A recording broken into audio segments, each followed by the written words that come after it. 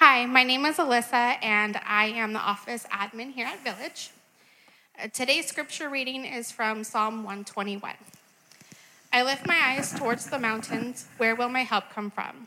My help comes from the Lord, the maker of heaven and earth. He will not allow your foot to slip. Your protector will not slumber. Indeed, the protector of Israel does not slumber or sleep. The Lord protects you. The Lord is a shelter right by your side. The sun will not strike you by day or the moon by night. The Lord will protect you from all harm. He will protect your life. The Lord will protect you, your coming and going, both now and forever. This is God's word. Good morning, everyone. So you're supposed to start a sermon with an illustration, a story to draw you, the audience, in. But we just heard a story read. It probably didn't sound like it, probably not our normal story, but today we're going to be on a dirt road with a traveler. He's concerned about something. But before we start, I want to do a little background. We got a long hike in front of us, so let's do a little background into Psalm 121. Where we're at, we're just jumping into this big, large book of Psalms. So Psalm 121 is the second psalm in this section called the Songs of Ascent. The large book of Psalms, 150 chapters, is actually divided into 5 different books or scrolls, which tell a story through their arrangement and their design. It's one big story. The Songs of Ascent are no different. They are arranged to tell an overarching story through the 15 individual songs.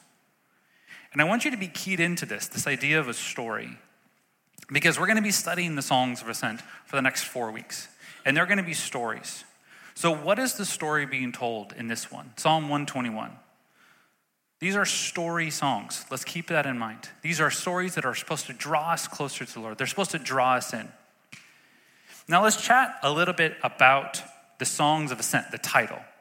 This line in our Bibles is actually part of the original scrolls. We got those headers a lot above most of our chapters, and they kind of give us an idea of what's there. And that's just the publisher trying to cue you as the reader. But this is part of the original scroll.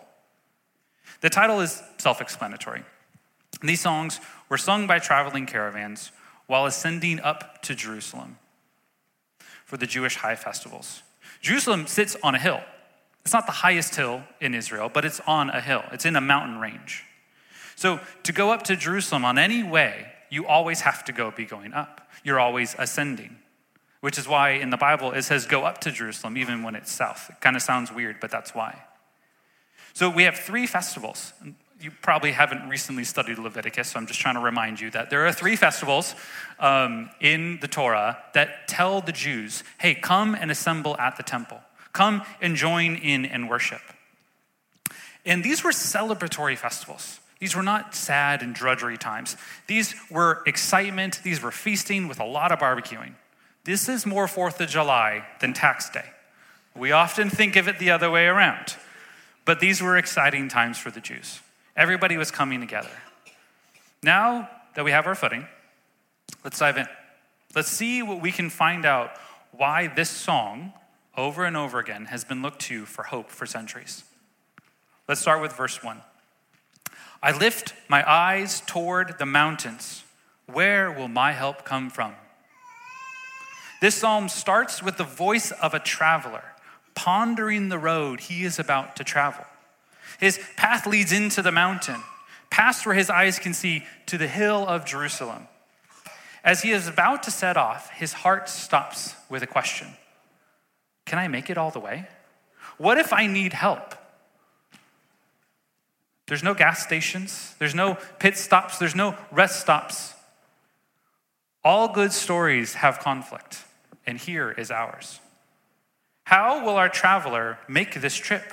Where will he turn to for help? There are actually 2 problems facing our traveler. Both are found through the road in the hills. The first problem is that the road the traveler is going on is not safe. He is wise in recognizing the dangers before him. Those hills on the horizon, they contain scary things. Robbers, animals, just general wilderness things. I don't know about you. I'm not a country boy. I'm a city boy. I don't know how to go trekking through the wilderness. All those things are around him, and they're ready to pounce on an unsuspecting traveler. They're ready to capture him. Even the worshipers of false gods live in the hills. This is the subtext for why our traveler is seeking help. He needs protection and support. He's going to be climbing real hills and going into real danger. The second problem is even bigger, and why this traveler's question is so weighty: where to go for help. As I just mentioned, hills were a common place for false gods to be worshipped, such as the fertility god or Baal, the weather god. The hills were the place to do that. Altars to these gods were set up on top of the hills everywhere across Israel. The book of Kings describes Israel as having an altar to a false god on every hill. So it would be common to see the smoke rising from these hills all over Israel as you're traveling. And just the smoke above reveals the sin below. It's idolatry below. It's not a safe place for somebody who's worshiping Yahweh. So maybe our traveler gets a little tired. Maybe he needs a little rest stop. Maybe he's low on a supply of some sort. Maybe he could just stop for a little bit through all of these different communities. Maybe it wouldn't be so bad if he didn't stay so long. I mean, if he gets his sacrifice to Jerusalem, why not? That may sound ridiculous to you. This guy is going on a pilgrimage to Jerusalem to worship the Lord, to give a sacrifice to the Lord. Why would he be distracted by anybody else? Don't think yourself about this, though. Do you ever turn to a thing to help you through a hard time? Do you ever find a backup option in case the Lord doesn't come through on your first plan? Or what about this one? I'm guilty of this one. Do you ever look for a little extra security away from the Lord just in case he doesn't answer according to your time frame? These people we read about in Scripture, the pilgrims in the Psalms of Ascent, they're no different than us. They are us. This book describes our human condition. They may use weirder words for their gods or fancier materials for their gods, but they're me and you. So how does our traveler deal with this challenge? What does he do? Verse 2. My help comes from the Lord, the maker of heaven and earth. I mean, that's a sermon. We're done right there. Our traveler's heart is set on the Lord. He's choosing him. My help comes from the Lord. The traveler won't be distracted by those things around him, right? No fear of man, no danger is going to dissuade him from reaching his goal, which is Jerusalem. But don't skip over the pronoun here. Pronouns are really, really important in the book of Psalms. My help. This is a personal assurance, an expectation for me. The Lord's acts in creation are the evidence that he is trustworthy to provide this personal help. It's as if the traveler's eyes, this is how I imagine it as I was reading this over and over. It's as if the traveler's eyes were looking at the hills, and then they just kept going up. And then they saw the sky. And as he's looking at the sky, maybe it's night, maybe it's day, I don't know. And he just starts meditating on Genesis 1. God made the expanse, and God called the expanse sky. The handiwork of the Lord and all of creation provides hope and assurance to this one person. The traveler's expectation is that he would receive the personal help, personal protection from the creator of everything that's around him. That is a wild claim. Just sit in that. The God keeping everything together, ordering everything, is going to provide personal protection to one dude who's just a random pilgrim? An individual expecting support and care on his trip from the creator of the universe. But does the traveler know the extent of this help? Is he really firm in this expectation? I don't think so. And I think that's what the rest of the psalm explores. We don't have a lot of indication of where his heart was at, how much hope he had. But it seems to me that he's trying to convince himself. So let's see how the story unfolds. Verse 3 introduces us to another voice. Again, notice the pronouns. Verse 3. He, speaking of the Lord, will not allow your foot to slip. Your protector will not slumber. A new voice enters our story song. This new speaker is firming up the traveler's heart and hope. This companion, as I'll refer to her, has encouraging words that are directed at the core of the traveler's question. She won't allow the traveler to waver on the road. So she takes the opportunity to preach a hope-soaked 6-verse sermon. It's as if she is pleading for the traveler. Yes, he will. He will help you. You can trust him. Just listen to me for a moment. Listen to these promises the Lord has for you. We need friends like this. We need friends close enough to us to see our doubts and struggles, to see the things that are going on that we're not willing to talk about. We need friends who are close enough to preach to us God's promises to our souls loudly, really clear, with lots of words. This may be a strange point to make here, but I feel it really critical and an easy problem to have today. The story of the psalm is built upon one follower of the Lord preaching, encouraging another follower of the Lord to stay the course and to trust him. That's how the story unfolds. That's why I keep referencing this as a story, because there are people in a conflict dealing with the situation. And this is how they deal with it. Preaching the gospel, preaching a sermon to each other. This is how the conflict in verse 1 gets resolved. King David, the Apostle Paul, the prophet Elijah, all needed to be renewed by hearing God's word from other humans. We need friends close enough to see our doubts and struggles. We need friends close enough to preach God's promises to our souls. Do you have those friends? Are you that friend? Do you know God's promises? Are you sharing them with your friends, enlightening them, encouraging them? John brought up the mission statement of our church this morning. It's wrapped up in the phrase, bringing the gospel to life.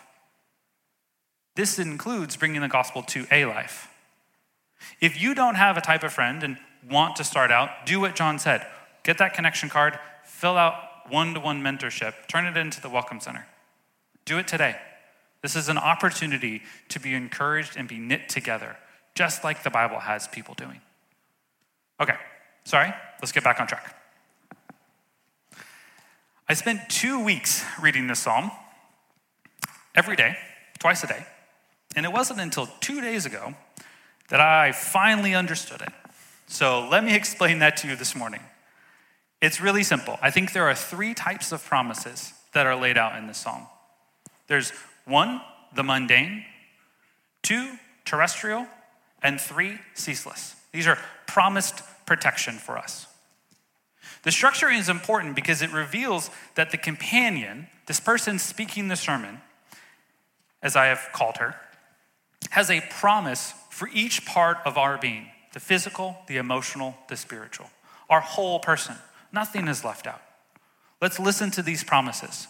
We're going to read verses 3-8. He will not allow your foot to slip. Your protector will not slumber. Indeed, the protector of Israel does not sleep or slumber.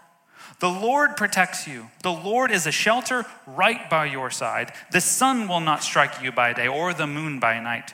The Lord will protect you from all harm. He will protect your life. The Lord will protect your coming and going, both now and forever. The first promise of protection is for the mundane. The promise is grounded in verses 3 and 4. These verses are a pair. Verse 3 is actually best understood. It's not translated in our Bibles this way, but it's best understood as kind of a request with an answer in 4. So it reads a little bit more clearly if you say this. May he not let your foot slip. May your protector not slumber. Then verse 4 answers, indeed the protector of Israel does not slumber or sleep. The summary of these verses is for basic human needs, the mundane parts of life. For the traveler, it's sure footing and sleep. Why these 2 things? Why these 2? First, and here's a major insight for you.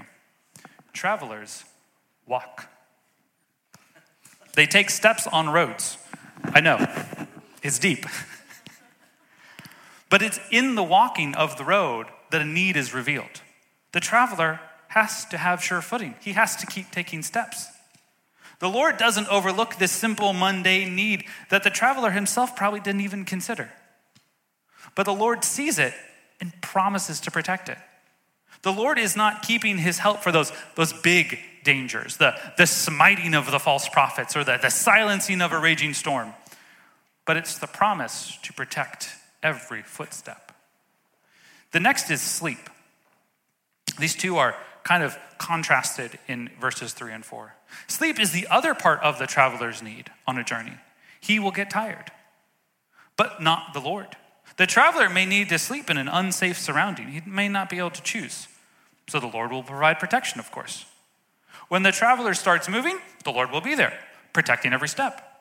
The Lord cares for the needs night and day and night, over and over again. These are the mundane. These are the simple things. This promise speaks to our immediate physical needs. The needs of today, this hour, this minute. Will you be able to do those dishes that are sitting at home? Will you be able to get out of bed tomorrow? Will your heart keep beating? The monotonous, forgettable parts of our lives are not overlooked by the Lord. He offers his protection over these parts. He promises it. Now that the traveler has made his immediate needs addressed, let's move on to the second promise. The second promise is for protection in the terrestrial, found in verses 5 and 6. I will explain what I mean by terrestrial here shortly, but let's read verses 5 and 6. The Lord protects you. The Lord is a shelter right by your side. It's actually, the exact translation is at your right hand. It's always right there. The sun will not strike you by day or the moon by night. Let's take a second to look at this word that keeps showing up, protect. The root of the Hebrew word means to hedge about, to have a hedge. It could also be translated keep or guard. Protect is a totally fine translation. So in these two verses, we have this image of God being a protection around us as a hedge and a protection over us as a shelter. An all-encompassing protection. Why do we need this level of protection? Why do we need this much shelter? A shelter from even the sun and the moon, which are good things for us. Living on earth is hard. Anybody disagree with that? The book of Ecclesiastes describes it this way: absolute futility. Everything is futile. The problems of this world are many. There is constant struggle and straining. Then what do we get at the end? Death. We all get to look forward to it. You can sum it up in this phrase: life's cruel, then you die. Through the endless futility of this world, the Lord offers us protection. Protection in this terrestrial life under the sun. This protection doesn't remove the nature of our terrestrial life. The Bible promises that it will continue forever and ever until the Lord remakes it. The sun is still hot, the night is still dark, and our work is still cursed. But it provides hope and comfort through it. The tone of these verses is an ever-present protection in the midst of our toil and struggle. The Lord knows our struggle. He doesn't remove it, but he will be there to meet our emotional needs, to sustain us every single day through the ups and downs. So we've seen the promise of God's protection in the mundane activities of life, and in his commitment for protection while we live on this terrestrial plane under the sun. Let's look at the last promise: ceaseless protection. Verses 7 and 8. The Lord will protect you from all harm. He will protect your life. The Lord will protect your coming and going, both now and forever. Just breathe that in. The Lord will protect your coming and going, both now and forever. We have reached the crescendo of this story song. The companions promises the Lord will provide a ceaseless protection to the traveler. But there is a problem. How can she say that? That promise sounds a bit absurd, doesn't it? Protection from all harm? How can she make such a claim? Anybody else experience any harm recently? Any evils assault you recently? How can she extend this promise so far? There's no hidden meaning in the Hebrew. That's what it says. If you read this as prevention from all harm, the total prevention, then you have a problem. Then it is absurd. Then it is unfounded. But that's not what is meant here. This is intentional hyperbole. We all use hyperbole in our daily language, and this is here to prove a point. And I have written down here, because you guys were all thinking this, but Nick, how do you know? Why is this point hyperbole and not the other ones? Great question, everybody.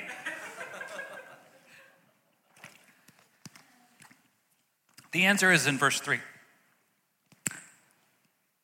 Have you ever slipped? Ever twisted your ankle?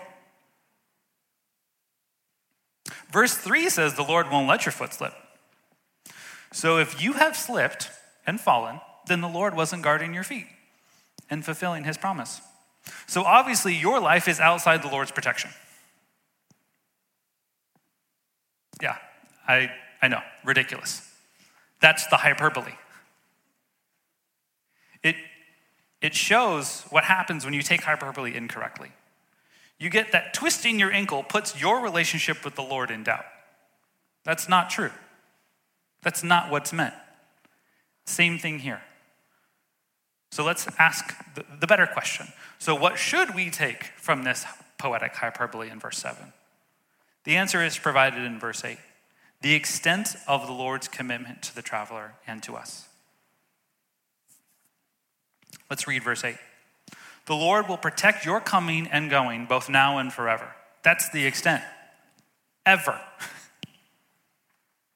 The Lord is committing to a ceaseless protection, a never-ending, day in and day out, far away and close at home protection. And in the presence of your enemies and your friends, protection.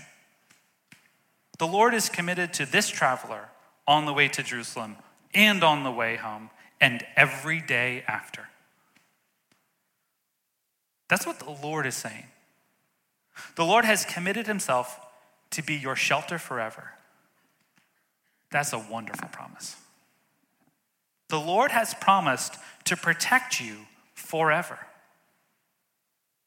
Now here's my final point of application. How do we get to take hold of these promises? They sound great. They sound amazing. How do we get to make them ours? How can the traveler and us ensure that the Lord keeps us kept, that keeps us under his wing, under his shelter, surrounded by his hedge? It's not how you would expect, and it'll probably make you feel a little uncomfortable.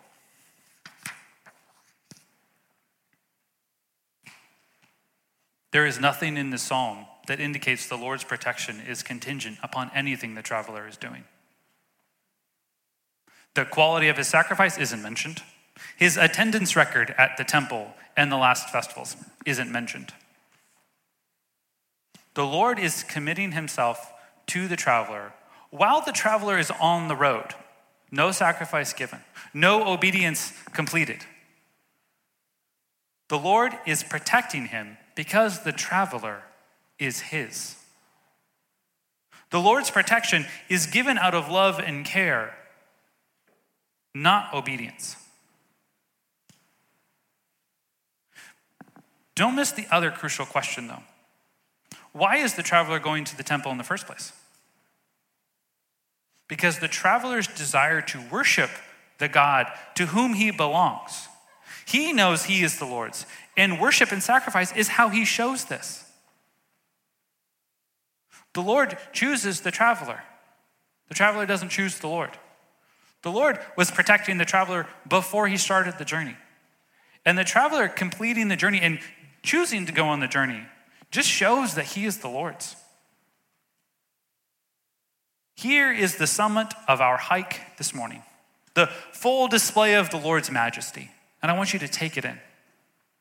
God is committed to the people in his kingdom. And he includes us, even us, as citizens. the fragile, unreliable, inadequate citizens we are. He calls us his own. He provides his protection over our mundane, terrestrial days and commits to ceaselessly keeping us. The response to these promises should be joy, fullness of joy, joy that compels us and motivates us outward to live lives according to his commands. Joy that speaks this message to others who are in need. 1 Peter says, speaking to a church who's under suffering, who's in exile, who is told in the same book that you'll probably die, but make sure that you die for the right reasons. He says, you are a chosen race, a royal priesthood, a holy nation, a people for his possession, so that you may proclaim the praises of the one who called you out of darkness into his marvelous light. This is who we are. We are the Lord's.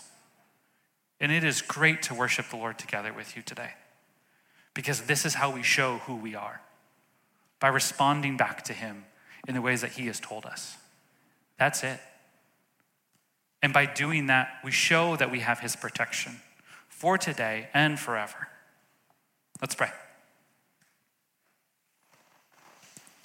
Father, keep us kept. Keep us with you. We may wander. We may get scared. Keep us protected. We are so grateful for what your Son has done on the cross to pay for our sins and to provide us our righteousness. Please help us this week remember this psalm. In Jesus' name, amen.